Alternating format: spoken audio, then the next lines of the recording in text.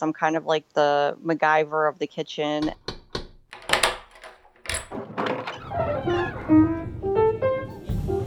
Welcome to the Corner Booth, where conversation is on the house and everybody has a story to tell. Now, maybe you're looking for the inspiration you need to kickstart the career you've always dreamt of for yourself, or maybe you just want to hear some cool stories from real people who are out there doing it right. But before I share our conversation with you, I need to tell you a little bit about the recording of it first. See, this was the first attempt I ever made to record a conversation over Skype. And since it was my first time, my breathing is admittedly a little heavy at times, so I would encourage you to please look past that, enjoy the conversation, and I promise if you stick with the program, I'll correct it and we'll never have this issue again. But on that topic, I want to say, since it was my first time recording a conversation via Skype, I needed a tool to do it. And just a quick Google search landed me at Ecamm. Ecamm has a call recorder tool that is second to none. If you're somebody like me who's ambitious about putting a project together but isn't the most technologically savvy fella or feline out there, they have a free trial to use their call recorder, and literally within minutes of downloading the free trial, I was on board to purchase the full tool for $39.95. It's the easiest way that I could find after looking for quite some time to be able to record Skype calls or Skype video. Literally, it's a tool that you download, and then every time you fire up Skype, it's going to appear. Do you want to record this call? Do you not want to record this call? And then once it's recorded, boom, with the click of a button, you export it. It's an MP3 file that you can take into whatever audio editing software you prefer to use or video editing software you prefer to use, and chop it up from there. So if you're someone like me who's ambitious about stuff, doesn't exactly know what to use, I recommend ecamm.com and use their call recorder tool. It's perfect for Mac. You're going to love it. It's the easiest, simplest way to record your calls from Skype. But all right, that's enough plugging a product that isn't paying me a dime to be here. So let's get to the main event. She's a woman that's so many things she'll never fit in any one box. She's an activist, an artist, a feminist, and a friend to anyone in need of her very special set of skills. She's the self-proclaimed MacGyver of the kitchen. And from her home base down in Savannah, Georgia, Chef Amber Marie, along with her team at Clean Cuisine, is fixing the way we think about how food affects our mental and physical health, one recipe at a time. This is a fun one, packed with nutritious information and plenty of good mojo. Give it a listen, and I'll be back to kiss you goodbye at the end. What is Clean Cuisine, and just give it to me in a nutshell?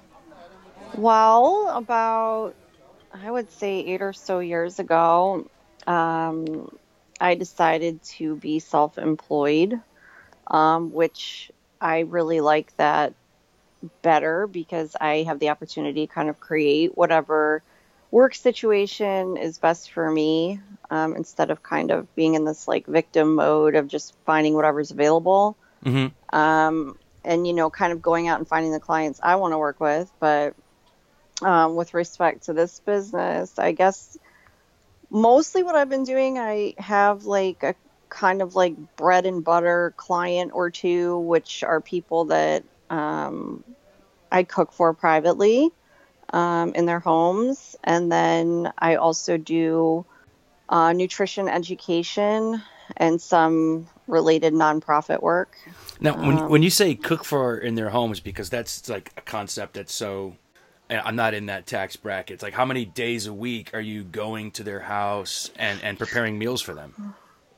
Well, see, and that's an interesting feature of, and something that I've fine-tuned the longer that I've been doing this, and it kind of waxes and wanes with like how much of the education piece that I'm doing at any given time. But I mean, I've had periods since I've been doing this where I've had clients that I cook for, where I would show up at their house and cook 3 or 4 days a week and prepare the meals that day and serve the meal. And that's kind of a more high-end service. And then there are clients that I've worked with at a lower price point. Perhaps they're eating healthier because they have some kind of health issue or eating disorder or food allergy, not just because they can afford a private chef and that's just a thing that they have, but they have a need for the service, and maybe I'll drop off a bunch of meals like once a week or once every 2 weeks or whatever they can afford.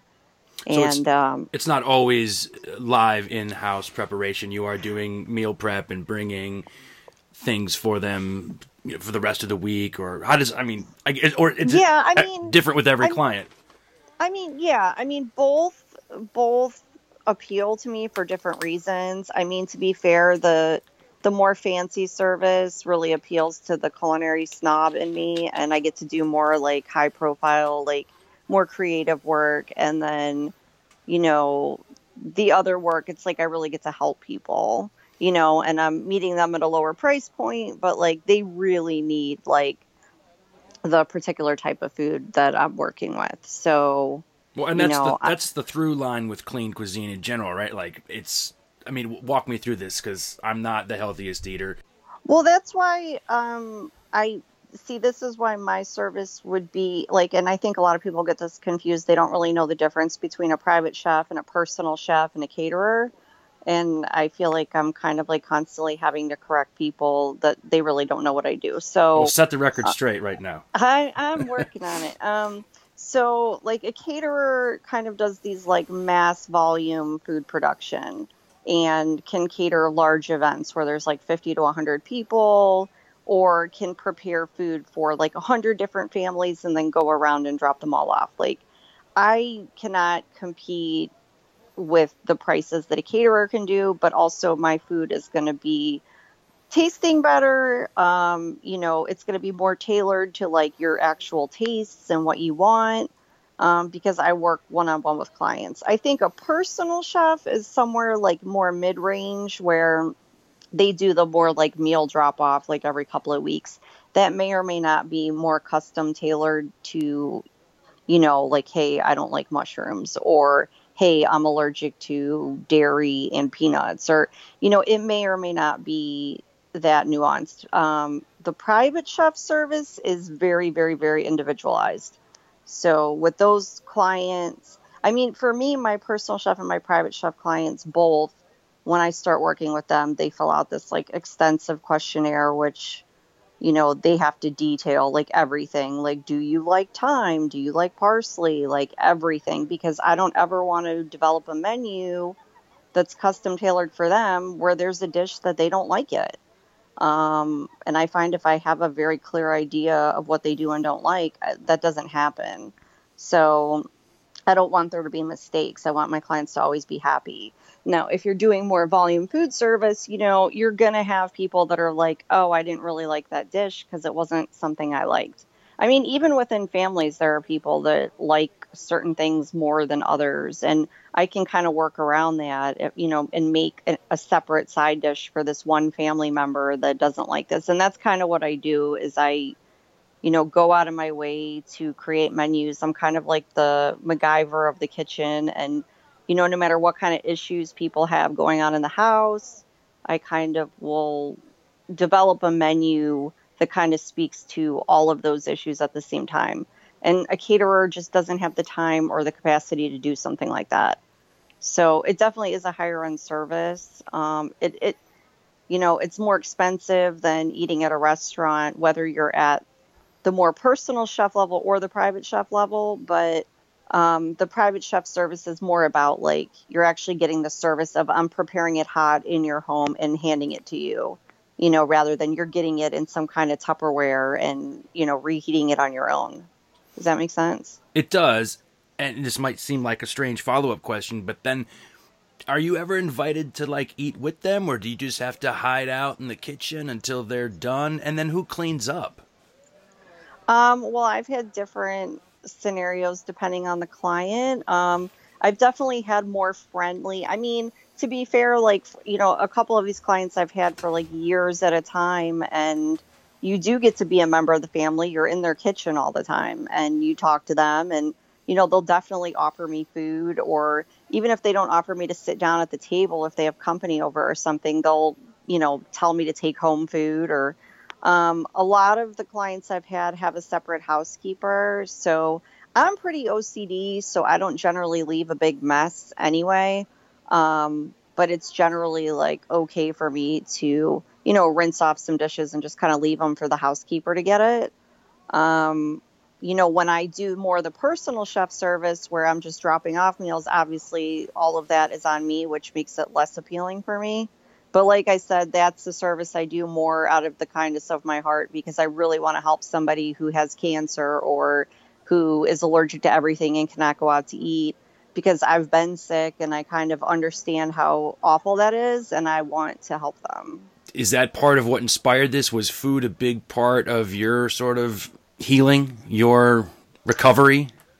Definitely. I think part of the reason I got sick was I was just in the wrong kind of career field to begin with, and I was just bored out of my mind. So, I had started learning more. I mean, I felt like the traditional healthcare system really failed at diagnosing me and treating me. So I kind of went down this like rabbit hole of like alternative medicine. And I started learning a lot about nutrition and all this like body work stuff. And um, it really started helping. And I ended up having to get like really, really extreme with it. And I was like fasting and juicing for like long stretches of time and like herbal detox and things like that. But I noticed like a dramatic improvement in my symptoms. And I noticed I stopped getting worse like after I made some changes to my diet. And, ultimately, like, I feel like in order to stay healthy, I really kind of need to at least approximate staying on track with a lot of that. I think it varies person to person, like how extreme you need to go or like what, substances you're putting in your body are the most offensive to you. Um, but I know for me, there's certain things that I think a lot of people struggle with, and certain things for me that I know are just like, really difficult for my body to process and probably more toxic than others, if that makes sense. It does. And the other thing you mentioned that I wanted to get into that I find to be one of the most fascinating elements of your story, at least the story en route to Clean Cuisine, was you mentioned how your previous career was just not healthy for you, right? Mm-hmm. And I think that's what's so crazy is you were a lawyer, a practicing attorney, correct? Yes. And then what happened? Did you just up and decide one day, okay, I'm done with this, going to culinary school next? Well, sort of, kind of. I mean, I don't like, I really always wanted to like help people. And, I thought going into a touchy-feely tract of the law would be a good way. I had just got really frustrated with a lot of the, I think it was like the public education system that really did it for me, where I just, I was trying to work in like teaching, and it was very frustrating because there was no funding. And I ended up just going to law school. And I remember early on in law school, I was really bored, and the day to day reading and writing tasks were just like mind numbing to me. Like, it wasn't like I couldn't do it, but I just didn't want to. And everyone kept telling me, oh, it's going to get better. It's going to get better. So, finish your degree. So I did that. And they said, well, you might as well take the bar. So I did that. Might as well try it for a couple of years. And I did that. And it just never got any better. And it was just like that little, like ignoring, your intuition and like ignoring that voice that was just like, you know what? I need to find a job where I can still help people, but I actually enjoy the day to day work that I have to do. Like, and I never really thought about it that way before, but like, what am I suited to doing? Like, am I the kind of person that wants to sit in a chair in front of a computer all day? And I'm like, hell no, I have like way too much energy. Am I the person that belongs in a suit? I'm like, that's not my personality at all. Like, I just felt like a phony, like through and through, like every single day. So, I thought about it, I was like, well, what do I really like to do? I'm like, well, I like creative writing.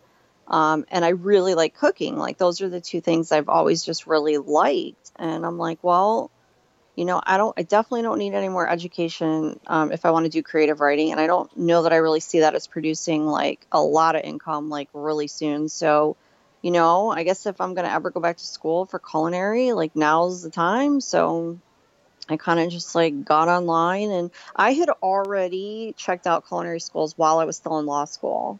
And I kind of like chickened out. I kind of like applied to like my top like five like dream jobs in law.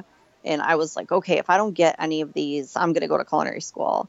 And I unfortunately was offered the jobs that I applied for. Oh, you poor Um, thing. so exactly. And then I felt guilty because everybody else in my law school class, like, I mean, this was the time in New York City where like people they were like putting off people for like clerkships and like people that were supposed to be first year starting at some of these law firms, they were putting them off for a year and paying them to just kind of like take a break because there wasn't any work for anybody. And I felt bad because I actually, out of all my graduated class, I was one of the few people that like scored a good job. And I felt really bad like turning it down, especially since it was like the exact one I wanted. And I'm like, or, that I, thought out of the bunch of what I would have wanted to do. And, What was it? What was the gig? I worked for the City University of New York, so it was like public higher education. So it was like education law and kind of doing like, civil rights and like policy work. It's the largest public university in the country, so there's like 20, I think 6 campuses. Some are state schools, some are considered community colleges in the city of New York. So it's just a very interesting legal like cluster F, if you know what I mean, Mm-hmm. because I mean they're getting money from like every different entity and so they're subject to all these different laws and it can be very complicated. There's a lot of red tape. So, I got to write like the sexual harassment policy and the drug and alcohol policy and and not doing all that work.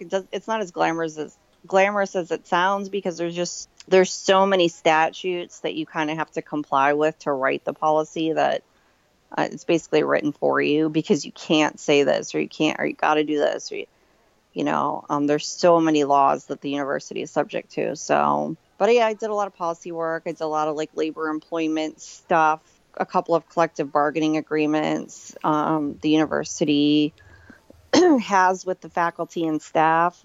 So, a lot of disgruntled applicants that, a lot of civil rights type stuff. Like, people think they're being discriminated against because of their disability.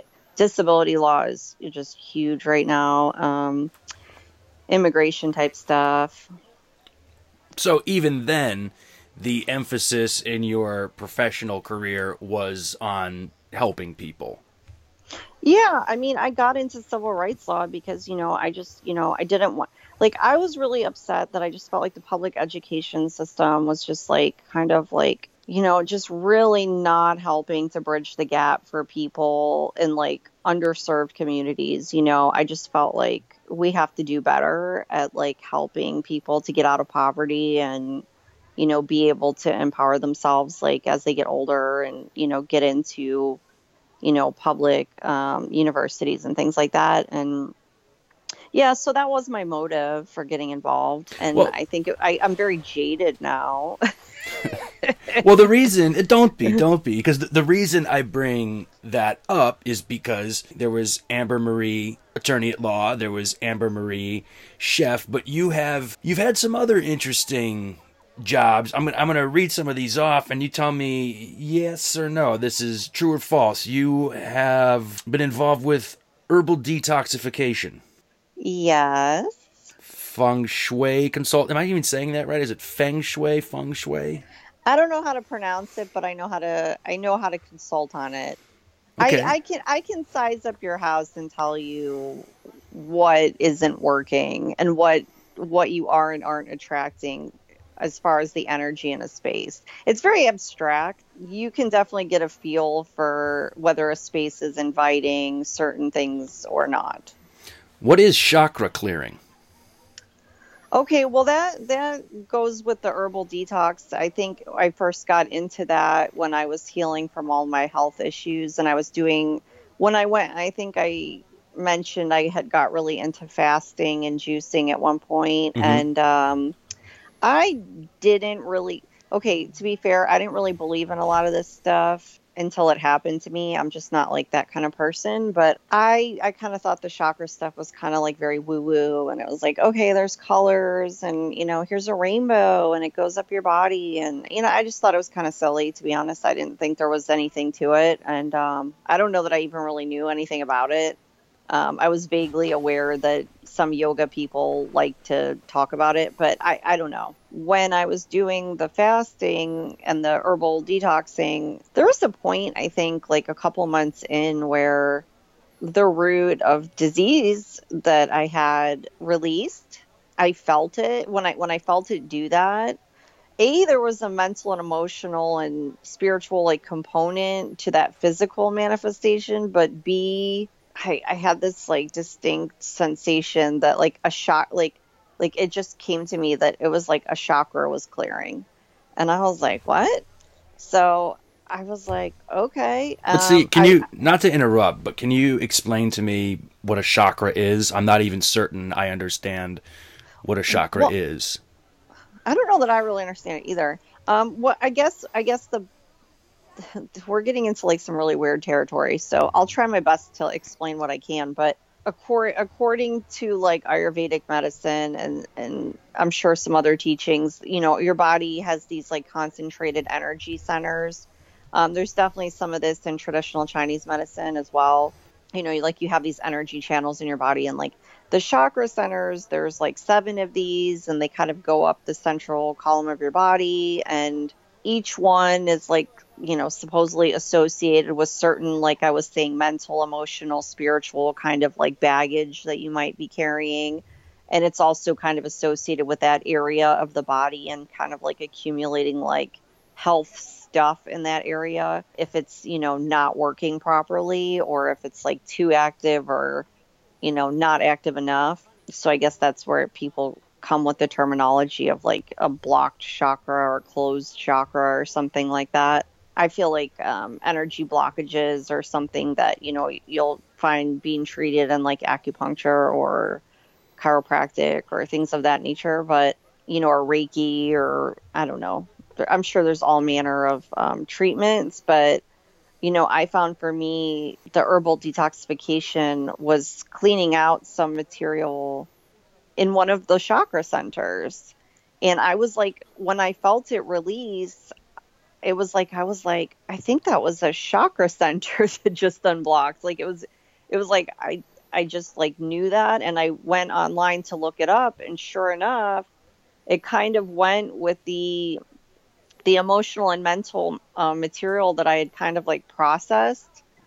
It was exactly what that chakra center is supposed to be associated with. So I just thought it was like really interesting. And I kind of like started studying chakras after that. And I got more interested in just random Ayurvedic medicine and traditional Chinese medicine. And I started studying it more seriously because I had the experience and I had a mentor that did chakra readings and she showed me how she did it and I kind of like it. So I do it with people now and it helps me, I feel like, to just diagnose if they have any kind of like health stuff going on.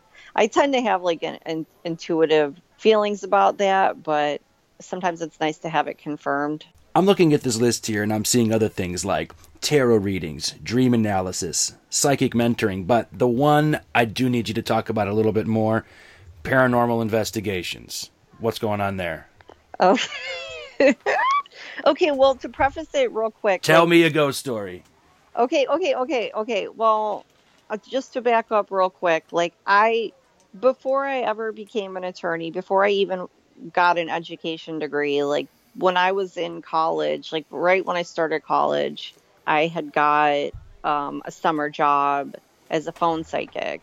And my mother had bought me my first deck of tarot cards. And so I've been doing that for like, I don't know, like 20 years now. You giving away your age like that? Often, yeah, off and on professionally, I've been doing tarot readings, and like I said, it's kind of morphed into like since my health stuff, I've been doing the chakra stuff as well. But I was always like, I was a weird little kid. I was always like very intuitive with all my stuff, and I used to tell my parents all the time as a kid about experiences I would have, and more often than not that they would tell me I was like out of my mind, but that's a whole nother story. But as far as the formal paranormal investigations are concerned, I think like as an adult, I've kind of learned more to like self validate as far as like my perceptions, and I've kind of just found more individuals that have the same abilities that I have, and talk to them, and I feel better, and I'm able more to just say, hey, this is something I can do. And if you don't believe it, that's fine. I mean, if I didn't have an experience with something, I might not believe it either. So I understand it sounds crazy to people who haven't experienced it. I'm not expecting them to believe it. If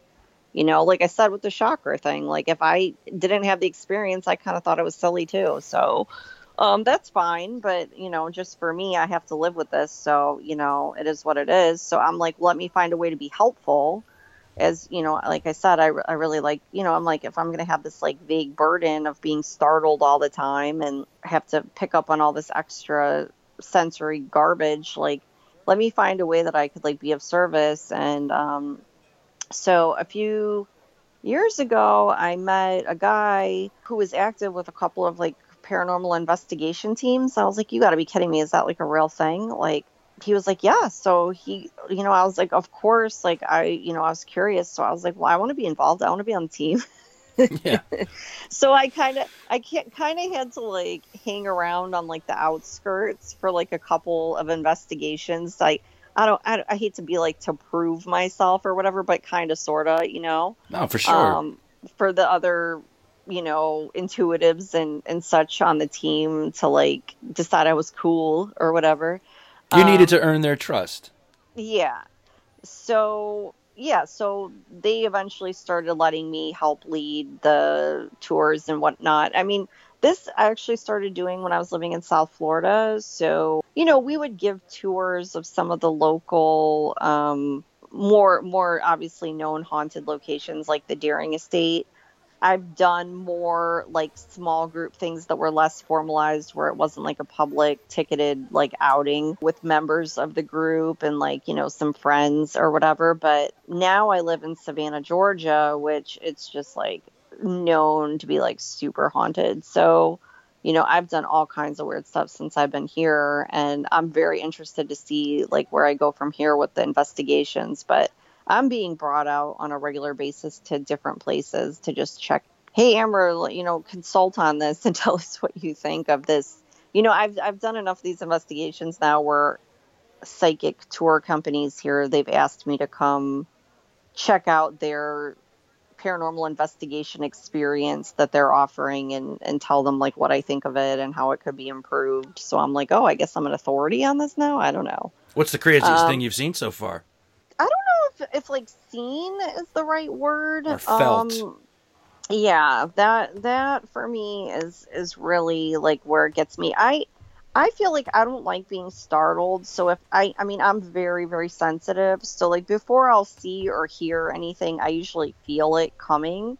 And so I don't know when it was, like a few years ago maybe, where I learned I don't know why it took me so long to like realize this, but a lot of these spirits are a lot like regular people. Like, you can set boundaries with them. You can tell them what you do and don't like, and what's okay and what's not okay. And up to that point, I had never really tried to do that. But a lot of these, I don't want to see or hear a lot of commotion because it freaks me out. So sometimes I'll like set boundaries, and they actually will respect them, which is shocking to me. But I'll ask for a message to be relayed in my dream or like intuitively, because I don't want to deal with like, having all kind of weird images in my head and stuff. So I usually do that. I would say like most of the experiences I've had, I don't like feeling like something is gonna try to compromise like my bodily integrity, like touch me or try to like,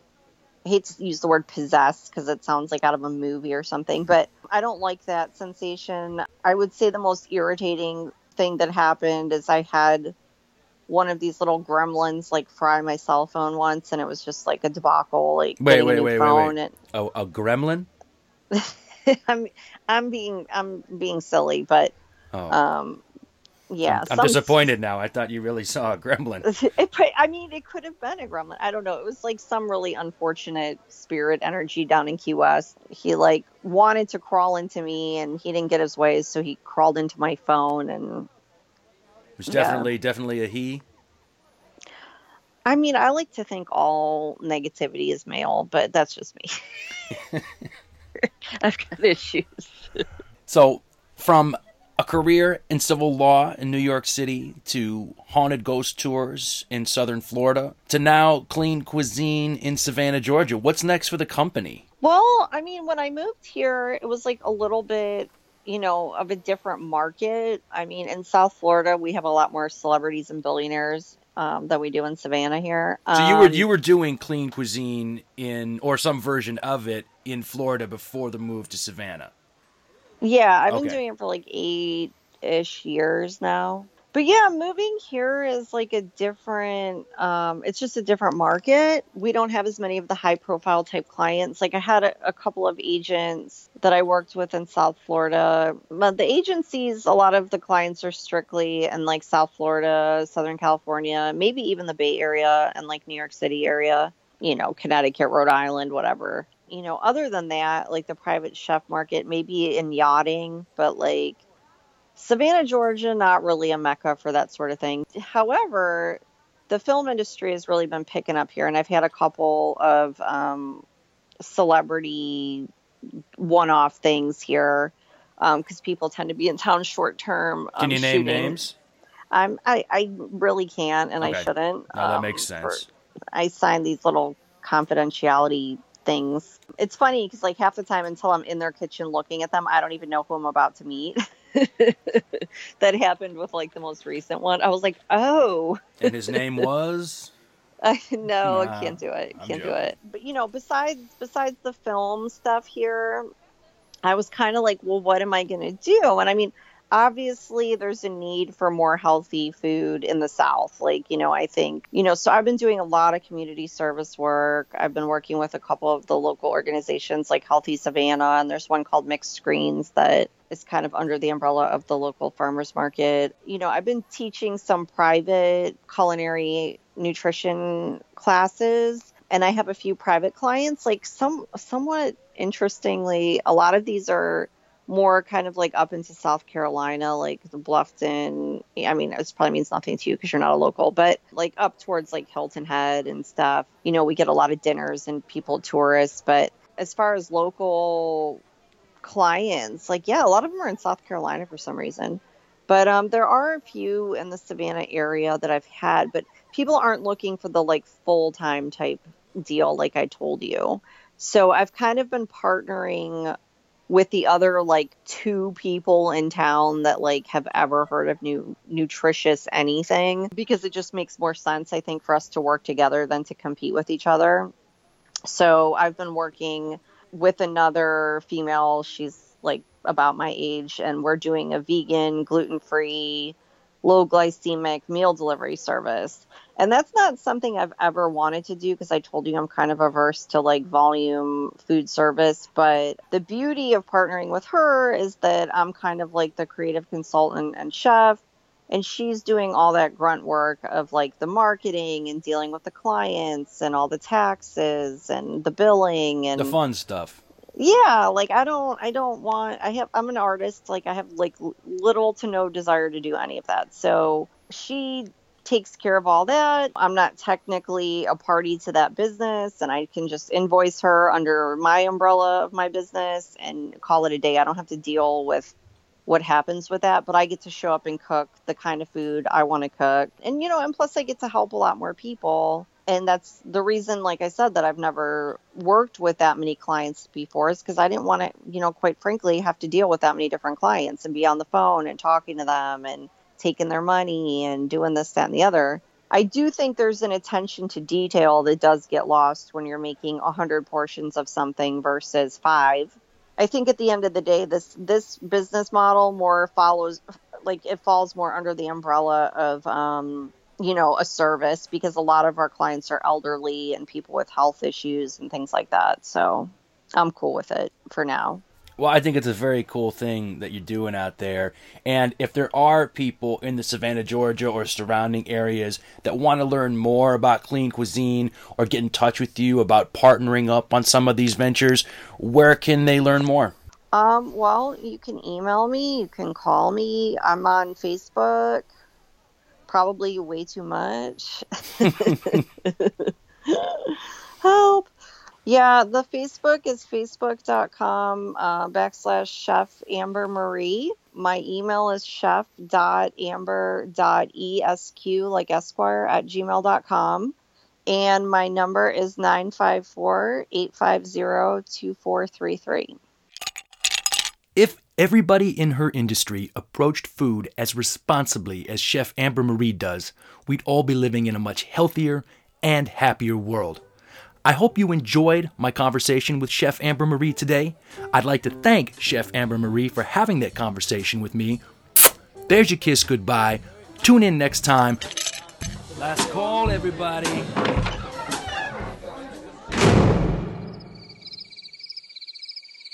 I don't remember what I did.